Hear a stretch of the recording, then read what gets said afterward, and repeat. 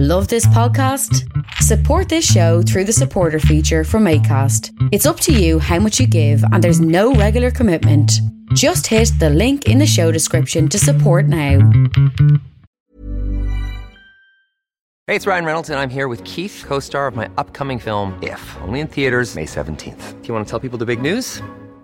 All right, I'll do it. Sign up now and you'll get unlimited for $15 a month and 6 months of Paramount Plus Essential Plan on us. MintMobile.com/switch. Upfront payment of $45 equivalent to $15 per month. Unlimited over 40 gigabytes per month. Face lower speeds. Videos at 480p. Active Mint customers by 531.24 get 6 months of Paramount Plus Essential Plan. Auto renews after 6 months. Offer ends May 31st, 2024. Separate Paramount Plus registration required. Terms and conditions apply if rated PG. I'm Sandra, and I'm just the professional your small business was looking for. But you didn't hire me because you didn't use LinkedIn Jobs. LinkedIn has professionals you can't find anywhere else, including those who aren't actively looking for a new job, but might be open to the perfect role, like me.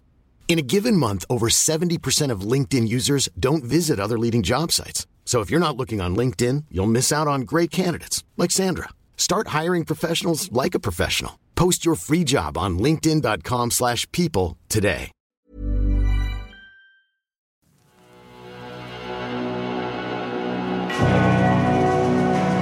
Pentagram, dedicated to Henry Foreman. In the years of the primal force and the dawn of terrestrial birth, man mastered the mammoth and horde. Good afternoon, good evening, good whatever, good whomever. This is Agitators Anonymous. This is episode 94. Still in season 1, I guess. I'm still unsure whether to move on to season 2 or not. It remains to be seen. So, once again, I must apologise out of the gate for not finishing the promised Elizabeth Bathory podcast. She is no doubt turning in her grave. It is in the making. It is in the making. She's been dead for a long, long time. So the story ain't going anywhere. So maybe continuing the discussion about some other things might be more pertinent. I'm going to talk a bit about apologies. Not just, of course, Joe Rogan, but also a reflection on what they mean in the metal scene. Do they actually hold any water? Do they actually mean anything? Do they actually have any worth? Or are they just acts of contrition in the face of a witch hunt? Well, you probably know which side my opinion is going to fall on. I'm going to talk about that. Going to talk a little bit about the Canadian truckers. A few heavy metal things here and there and all that kind of stuff. But I suppose because of the nature of what's sort of happening and so many things are shifting, which do bump up right against an awful lot of the things that concern the podcast, whether it's free speech, whether it's all those kind of things, I suppose it makes sense to make a little triumvirate, a little trifecta, a little triptychon of social commentary podcast, so to speak. Does this make me a social commentator? I don't know. Wasn't exactly my intention, but here we are. And I know some of you think I should tell more dumb cocaine and booze-filled stories from the heavy metal history playbook. And I do promise I will try and find that playbook, dust it off and rip a few yarns from it yet. Because there are many. But for now, I'm going to stick to continuing this train of thought, this train... it's this train that's going to take an awful lot of turning around, that's for sure, if it comes to, when it comes to, I suppose, stopping the ever-encroaching movement of cancel culture into every aspect of our society anyway. So let's consider some of these things. Let's talk about some of these things, and I hope I don't sound like a broken record to you, and I promise I will do some Elizabeth Bathory stuff pretty soon. Like I said, I will try and find that dumb heavy metal playbook from my youth, and, well, to be honest, sometimes not even from my youth, and I will calm down the tone a little bit. I got a few comments that I was far too chipper, far too excitable last week. Really? Could that be true? Have you been listening to the same podcast over the last 40 years or 200 years or whatever it is that I've been doing it? And the idea that somehow I seemed excitable, well, what can I say to that? I will try and calm my own hype beast levels this week and be a little bit more dour. I will say that an awful lot more people are listening. There seems to be another uptick in the podcast compared to, a month or two ago. Well, actually, it started once I started talking about more of these social issues. Is that a contradiction? I'm not really too sure. I'm not really too sure at all. But I will say that the numbers are beginning to move again and look really healthy. And if you are listening to this and thinking to yourself, I could sponsor that podcast or at least have an ad read or something like this, I am taking proposals for that if they are not too wild and wonderful and don't interrupt with the flow too much or don't reflect too poorly upon the podcast's general tone, whatever that may be. And so if you are running a label, doing a magazine or something like that, and you think it might fit with the podcast, then drop me a DM. Slip into my DMs, darling. Right, so let's continue with what I think I have set the stall out for Agitators Anonymous to be about, and that is freedom of speech. I'm Alan Averill, erstwhile and sometime heavy metal singer, who has now become, how can we call it, a social commentator, active socialite in the freedom-loving Republic of Ireland and the capital of glam, and that is Dublin. A courier in front of me at the post office today said, I mean, my life is constant glamour, but he said to me, are you ready to go to war? To the post office clerk. She wasn't really listening, and she says, what? Oh, we're going to war. We're going to war, we are. Ukraine and all that. All right, says bored post office clerk, sort of looking through the glass at our excitable, I'll use that word again, courier. Ah, yeah, going to war. All to get rid of the dollar. Do you know what I mean? We'll be using Chinese and Russian currency. Russian currency, I thought. Wow, there's placing a lot of faith in Putin and the failing Russian economy. But yep, he said Russian currency. The Chinese are literally going to press a button and this stuff is going to change, I'm telling you. The bored post office clerk worker, she just sort of stared into the middle distance. And I'm sure she thought to herself, yeah, whatever, trying to get through the day here, mate. Don't really need your conspiracy TT theories, whatever you want, you know. And signed her forms, ticked her boxes, whatever you want to call, insert pun there. And, you know, I mean, I was standing behind him. I could have intervened, taken a little Crimean step into his narrative. But, however, I was thinking to myself, I do wonder, did he mean the stories you can read about the globalist intention to remove fiat currency? So let's try and put a little bit of flesh on his bones of his randomness as I try and start off the podcast. What is fiat money? Fiat money is a government-issued currency that is not backed by a physical commodity, such as gold or silver, but rather by the government that issued it. The value of fiat money is derived from the relationship between supply and demand and the stability of the issuing government, rather than the worth of a commodity backing it. Most modern paper currencies are fiat currencies, including the US dollar, the euro, and other major global currencies. There you go. Stole that from some website or other, but I was trying to write this and I thought, no, maybe I should just go and find what an economist or a banker would actually explain what a fiat currency is. Now, there are many people who believe that one of the moves within this sort of whole Great Reset will be an attempt to remove fiat currency. And there are many people who believe that within the same stroke of the same pen or the same move will be an attempt to remove the dollar as the world's federal, the world's reserve currency. And that it is China who do actually want to do that. Certainly if you watch the World Economic Forum's You Will Own Nothing video, you will see the section, the US will not be the world's dominant power. And we know our boy Xi Zhao did the last few opening speeches at the World Economic Forum. So was our buddy, the courier, and I don't mean that in a patronising way by taking off his accent, because every now and again I do slip into the same Dublinese. Was he entirely wrong? Well, certainly the move towards a cashless society in China and parts of Asia has been happening for a while, and I think there is definitely a push to move that way here and all across the Western world. Now, of course, many people tether that to the social currency system in operation, which when you connect those dots, as in, your financial situation tethered to your relationship to the state, tethered to your relationship to other people, which is judged. And when I say social currency system, sometimes people don't really know what I mean. But what I mean is that, let's say the way you review, you eat in a restaurant and you can go on to whatever that website is and review it. Imagine, or let's say Uber, you review your Uber driver. It's the same sort of principle.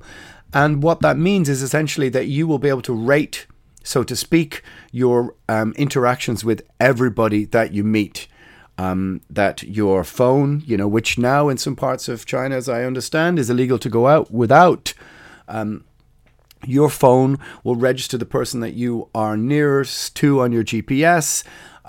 So you will be able to see, this person only has a trustworthy rating of, let's say, I don't know, whatever it is, let's say 70 out of 100 because of indiscretions against the state, maybe because of things they've posted, maybe because of other elements of social activity that the state frowns upon, or maybe they missed a parking fine, or they defaulted on their mortgage or whatever else.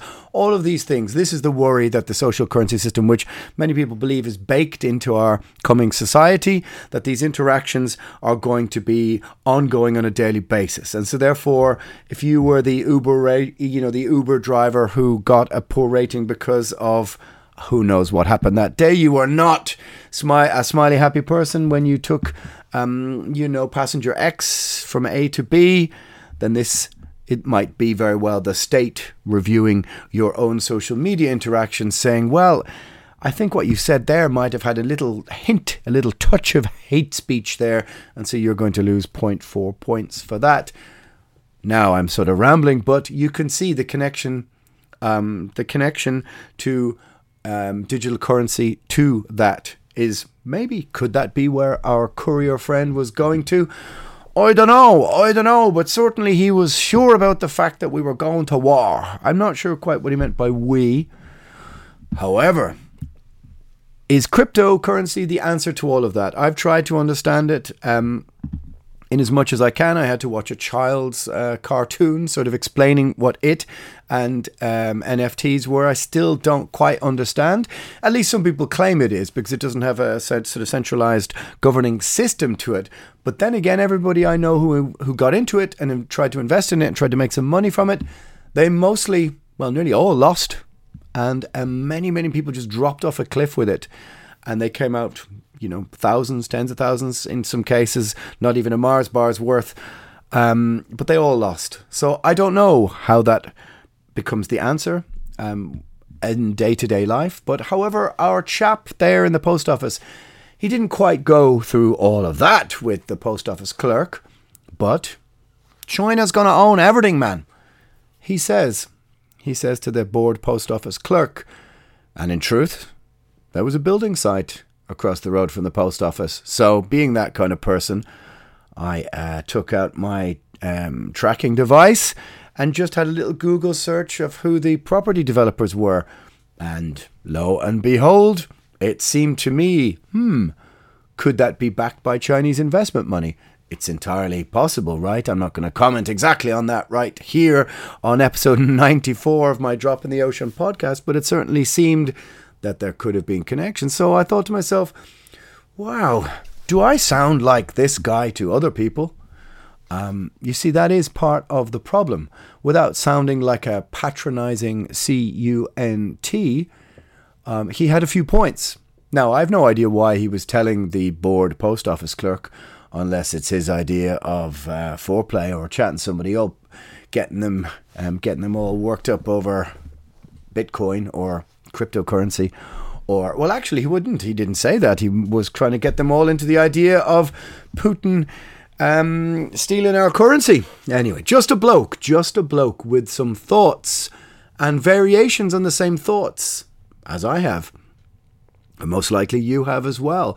But certainly the bloke who I would imagine believes the mainstream media is lying to him, and the kind of person that I know clearly many tech middle class pajama party people would no doubt call a bigot, or they would assume his bigotry, or an alt-right conspiracy theorist, or whatever else they would find to throw at him. They do hate the working class, my friends, and that chap certainly was one of them.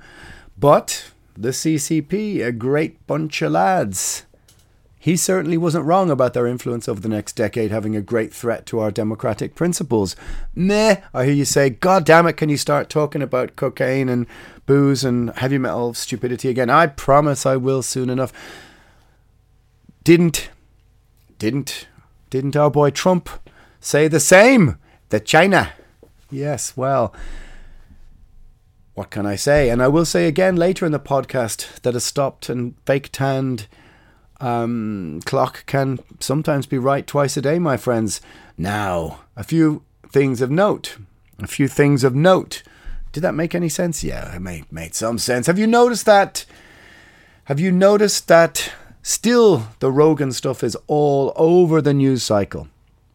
Replacing Ukraine, replacing the war at the top of the news cycle. It's vying for sort of top position. There's little or no coverage of the mass protests that have been happening across Europe. And the Canadian truckers are getting a look in at the top three. But it's mainly, it would seem to be framed, or that they are being framed as all sorts of ists and isms by most media outlets. But you figured as much, right? And certainly it seems odd in our news cycle that there's very little mention now of anything to do with the pandemic or lockdown or restrictions at all, it would seem. We seem to be mainly, I suppose, on a broad level concerned with what's happening in American media politics. But I do want to talk about the Canadian trucker issue a little bit, because that seems to be dominating some elements of the news cycle. And today I just read that they were sending in troops to confiscate fuel, that they'd sort of banned the honking because they've been, making a lot of noise. And so they decided to ban their ability to make noise. And you will have noticed that a similar bill was also passed in the UK to try and ban protests when they were talking about noise issues. So again, people's right to protest is an inalienable part of their civil liberties. It is what defines Western society, is the ability for normal people to get out there and show their displeasure with instruments of the state and governance to keep politicians in check, to hold power to account. And this is something that I think is deeply, deeply under threat in this current moment. And again, I've been talking a bit about what's happening in Canada to friends there, and to friends who sometimes it feels to me are being sideswiped by local social issues. And I think when it's happening within your own country and it's it's on your own street, sometimes trying to see things in a broader context, things can get a bit foggy. But the truth is that the Canadian trucker movement, it will hardly surprise you that I fall down on the side of supporting them. But it is very important in the sense that it shows to a government who is, in my opinion, introducing authoritarian measures far beyond their elected reach. It shows, or in theory should show them, that people still do have the power to change these things. And I've watched live footage of what's happening over there. They are, of course, aware that the mainstream media and Trudeau government wants them to react violently so they can frame them as Capitol Hill-style insurrectionists. But as of yet, nothing. And I've watched quite a bit of the streams. But just look at the way the mainstream media narrative is framing these two stories. I think anyone can see how it's being played out and manipulated, in that the Canadian truckers within, almost instantly were being framed as racists, homophobes, Islamophobes, transphobes, everything they could throw at them is what Trudeau's government did. which of course is also what they're doing to Joe Rogan at the moment, but we're going to get to that. But, you know, for context with all these things, I think that, for the record, stretch your mind back to the way the mainstream media treated, for example, the Black Lives Matter protests at the height of the pandemic, when everybody was living with restrictions and fear and were being told to stay inside. Those protests were more or less encouraged. We were told that racism was the virus after all. We watched news anchors discuss mostly peaceful protests in front of burning buildings. We watched footage of lootings, etc., etc. Now, I observed what I observed, and I also observed those protests here in my own city. That's not an observation or a comment, of course, on what people would consider to be structural racism or whatever else, just an observation of what would appear to be happening. That building is on fire. That is a thing I can see. Now compare that to the treatment of the Canadian truckers, which as far as I can see has been completely peaceful, and you can see how the treatment of these two narratives is almost completely different. And again, I would return to my sort of relative disdain that I call them the middle-class IT tech pajama party people, and the kind of people who were quite happy with lockdown restrictions and rules and didn't really understand that normal working-class people had to go out and work for a living. But you can see in the treatment of those truckers by the mainstream media that those two narratives, those two stories, those two terms of protest are treated entirely differently. Now, in terms of either one's validity, well, of course, you have to judge that measure for yourself, but you can certainly see that the media treatment of either is completely different. And people do say to me, oh, it's just politics as usual. And you know what? You're right, it is politics as usual, but also it isn't. There's also something different going on here. The idea that you can lock people inside their own houses, that you can, you have travel bans, you have mandated medical procedures, you have all of these things, restrictions. You have essentially the erosion of civil liberties to the point where protest is, I think, something that most governments across the West would really wish to have uniformly banned. The divide and conquer elements within society that are being played and pushed and prevaricated by institutions of power. I think that we can clearly see that it is not only politics as usual, that there was something greater, that things that had no precedence now have precedence. So I do take the argument that it's just politics as usual. And look, all politicians are, well, I said the word C, etc., NT earlier. And yeah, I get that. I do get that the local issues, that there are no doubt politicians who are jumping on the bandwagon of the Canadian trucker convoy, or whatever you want to call it, for their own ends, who people in that area dislike for this reason and that reason. But the simple fact is that there was a political, at least what I would consider a vast political overreach into the everyday lives of people, and that doing that under the surreptitious or umbrella fake assertion that it was only with people's safety in mind, I think is untrue. It is certainly to take their civil liberties from them. At least that's how I would see it. But doesn't it all seem a bit like these things are bread and circuses? At least certainly the Rogan story is just a distraction. Another example of a story designed to polarize, designed to get people at each other's throats, to make people angry and irrational, while the government, state, tech, pharma and other officiates of the 1% rake over the grave of the COVID narrative in order so we don't look too hard into the mistakes that were made or are being made. The WHO releases an article more or less stating, in their opinion, lockdowns did no good, saving 0.2% of lives calculated in the article, which of course, if you were to weigh that against the lives lost because of it, let's say from suicides to unchecked cancer screenings, just off the top of a long list, and the deaths that will come as a result of lockdown, it would seem like the net gain for this drastic action is without question a negatory.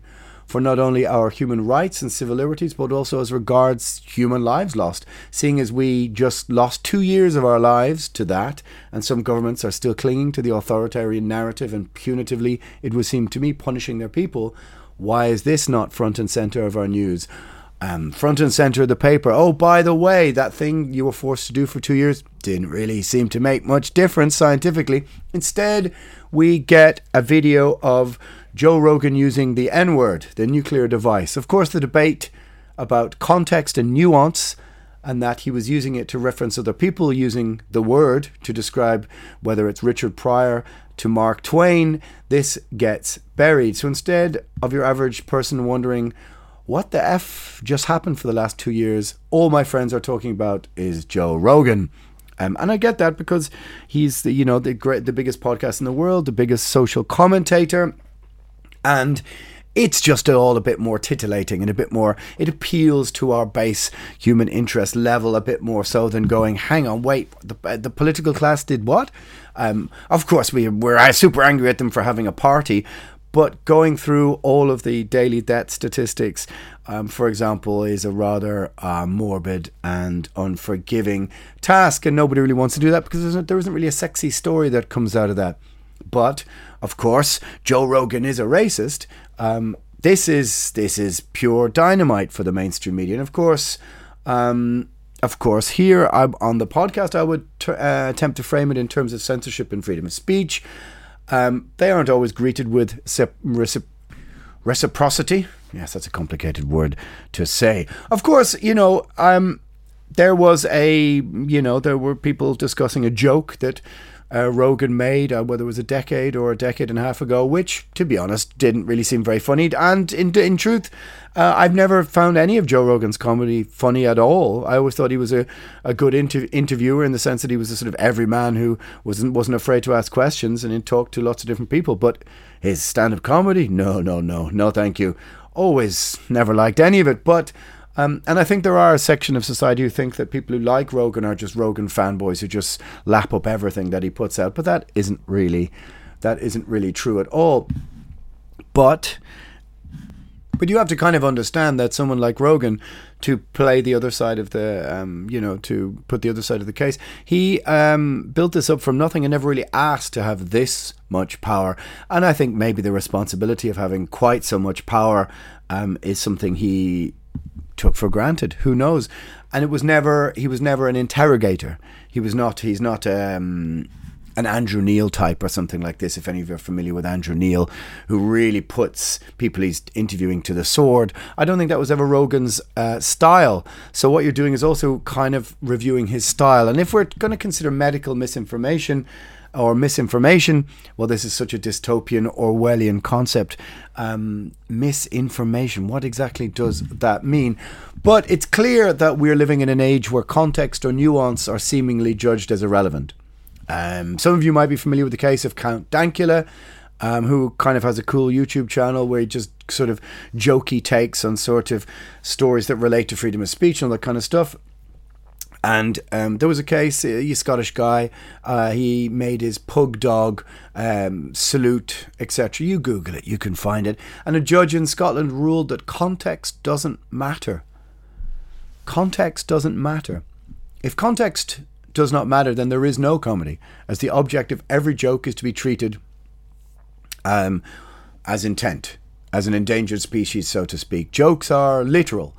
Context is now intent. Just look at comedian Jimmy Carr and his joke about gypsies and the Holocaust. You can search for it yourself. Sure, difficult enough ground. But then you have ministers in the UK Parliament are discussing it. Surely wasting everyone's time when they should be dealing with real matters. And they know this, and that's part of the smokescreen. But jokes are jokes, and they don't need explanation. Just like I've always said that art doesn't need any justification. Art is art.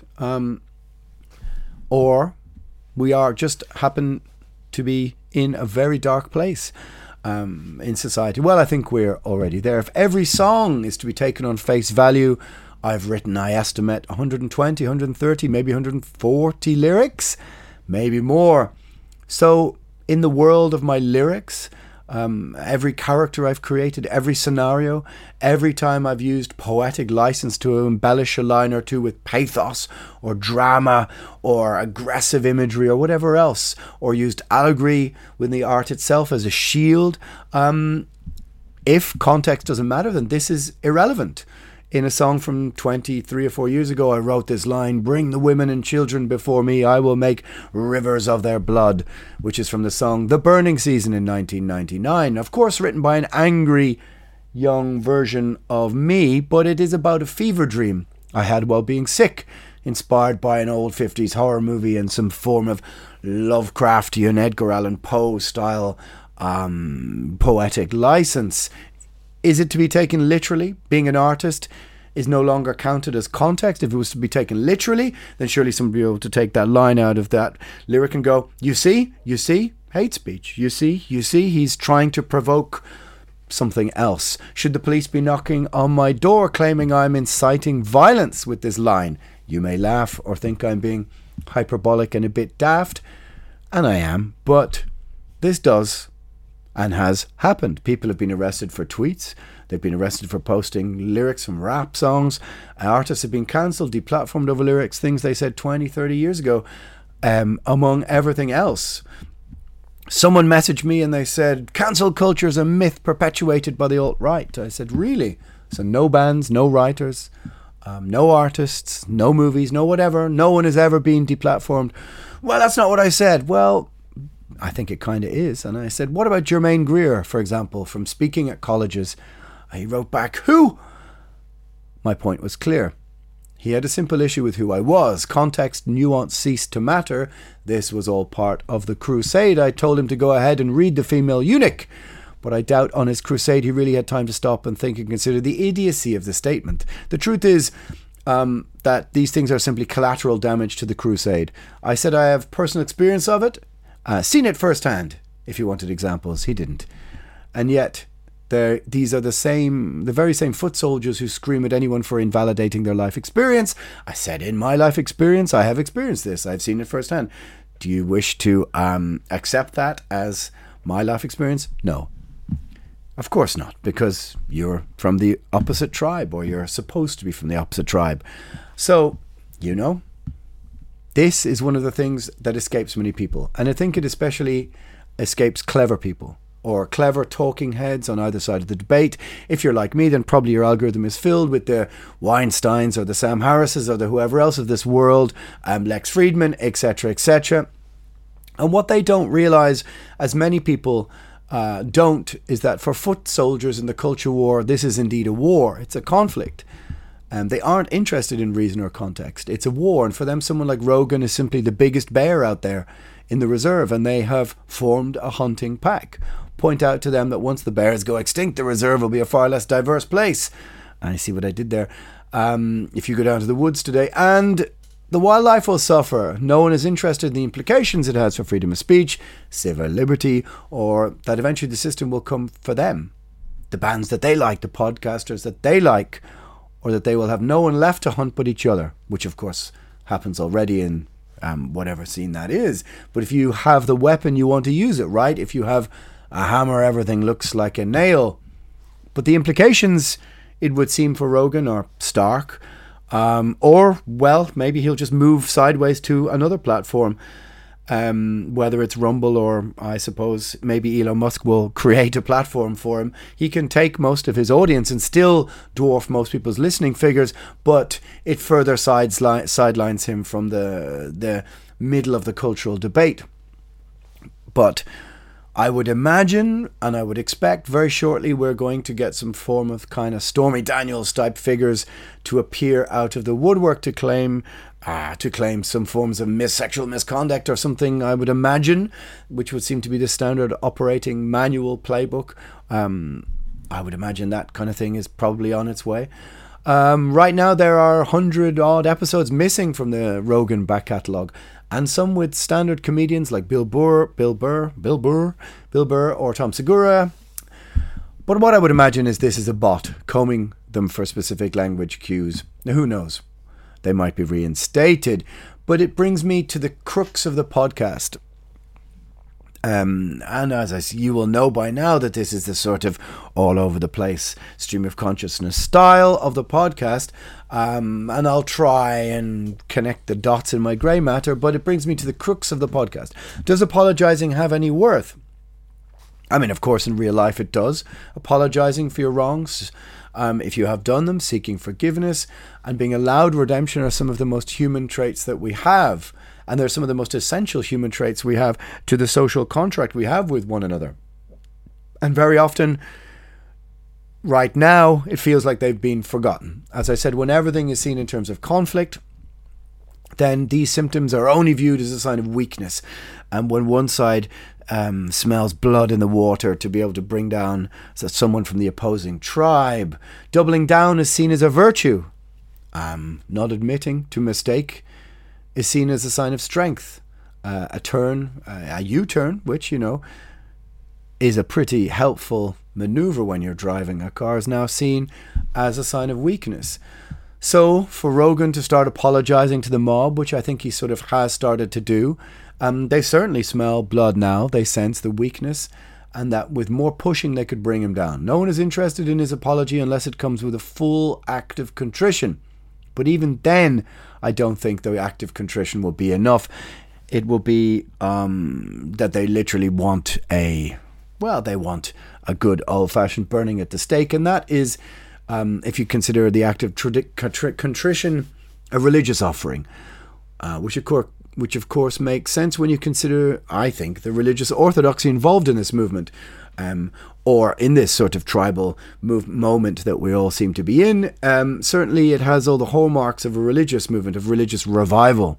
So it needs heretics to burn at the stake, and here we are. Context, nuance, circumstance and reason are not going to, it would look like, save Rogan from that fire. And many people who should know better, that we all know, will dance on his grave, no less. Just seeing it in terms of a victory for their side. But it ain't really a victory for their side. It's a victory for old media, for the 1%, for the political elite, for whoever else who wants to control the narrative. So if you have your dancing shoes on, are these the people you really want to be, dancing with? Or dancing for, I suppose. I have the sad feeling the people right now getting ready for this big dance couldn't care less of the implications of free speech. And they are vast. If he goes, then quite literally there is no platform as large which can house some dissenting voices. And what, my friends, are the hallmarks of tyranny? And that is the silencing of dissent. And, I get the fact that the podcast sort of labours over some of these same points. And many people have look, come on, Alan, won't be that bad. Yeah, maybe so. But the podcast is called Agitators Anonymous after all. But the "it can't happen here" mantra of people who don't really, in my own opinion, understand history. The "it can't happen here" mantra will be a thin and flimsy veneer once they maybe open a book and read, the first chapter on the nature of authoritarianism, which is, of course, censorship. So is there any point in apologising? I think maybe once upon a time, 5 or 10 years ago, or even 4 years ago, there was maybe an element, a moment where you could apologise for things you had said when you were an angry young man, or things that had been misinterpreted, or that language was misunderstood. But since then, the culture wars have heated up to such a point that there kind of seems to be little point. In a heavy metal context, I would say the Marduk way of dealing with things, as in making no statement, is the way to deal with it all, so that nothing can be misconstrued, as no one is interested really in the reason, just their angle within it and what their tribe thinks. From my own experience, I've said to people, if you wish to debate me, or you want to have a one-on-one conversation, then okay, the possibility for doing that or discussing that is possible. But most people don't want to do that, because that's not part of the deal, part of the crusade. The part of the crusade is winning. It certainly isn't debating. But making statements that anyone can chop up and misconstrue, for example, with the podcast, if anybody wants to. Of course, there are over 90 episodes now which lay out my position, but this is essentially on my terms. It's not really a conversation. The words are there. It's a fool's errand, perhaps, considering how everyone is being crucified over any comments, though. I mean, I know it sounds kind of ridiculous to really be going over some of these, general social commentary talking points. Again, it's like, what are you doing talking about all these kind of things over and over? But look, this is the nature of, I think these things have ramifications for the scene that we are in, etc., even if they do seem a little bit abstract. I mean, take, for example, Whoopi Goldberg and all this nonsense around her, not her real name, by the way, but her suggestion that the Holocaust was not about race. It's just a sort of ignorant statement. But of course, live by the sword, then die by it. She's championed other people being hung for the same crime, but in reality, we should be allowed to say something that we do regret, however welcome to battlefield Earth. And that sort of leads me to the end of this sort of ramble across these different things. All I'm trying to suggest is maybe that we can see how different narratives are framed if one story does or does not bolster the mainstream narrative, so to speak. And I know people get annoyed when I say mainstream narrative, but you can see the difference between the way the Canadian trucker protest is being framed or covered and, for example, the Black Lives Matter protest. You can see clearly how the mainstream media takes up either one of those stories. Nothing to do with the validity of either one of those protests. That's for you to judge. But you can see the difference within that. You can see the smoke screens that are happening. You can see, for example, that the whole world is talking about Joe Rogan instead of maybe discussing what actually just happened over the last 2 years. You can see that there's a coordinated effort to remove him. I think this is pretty true. But these are the bread and circuses of the time that we live in, that people are obsessed with these media figures. So while everyone is debating Joe Rogan, we can see that the media is not covering, for example, the text messages between Ursula von der Leyen and the head of Pfizer discussing vaccines.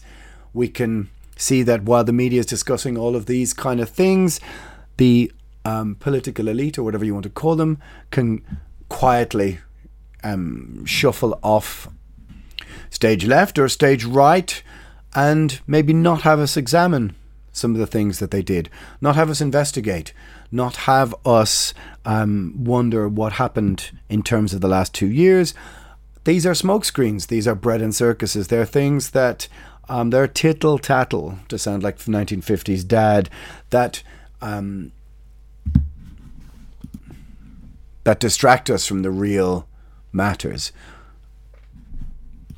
And who knows, maybe I am partially a victim. Well, victim is the wrong word, but a victim of the same media news cycle. Well, maybe, because here I am discussing this one I should have been discussing losing my mind in South America somewhere in some bar or tavern of ill repute. I promise I will try and tell those stories.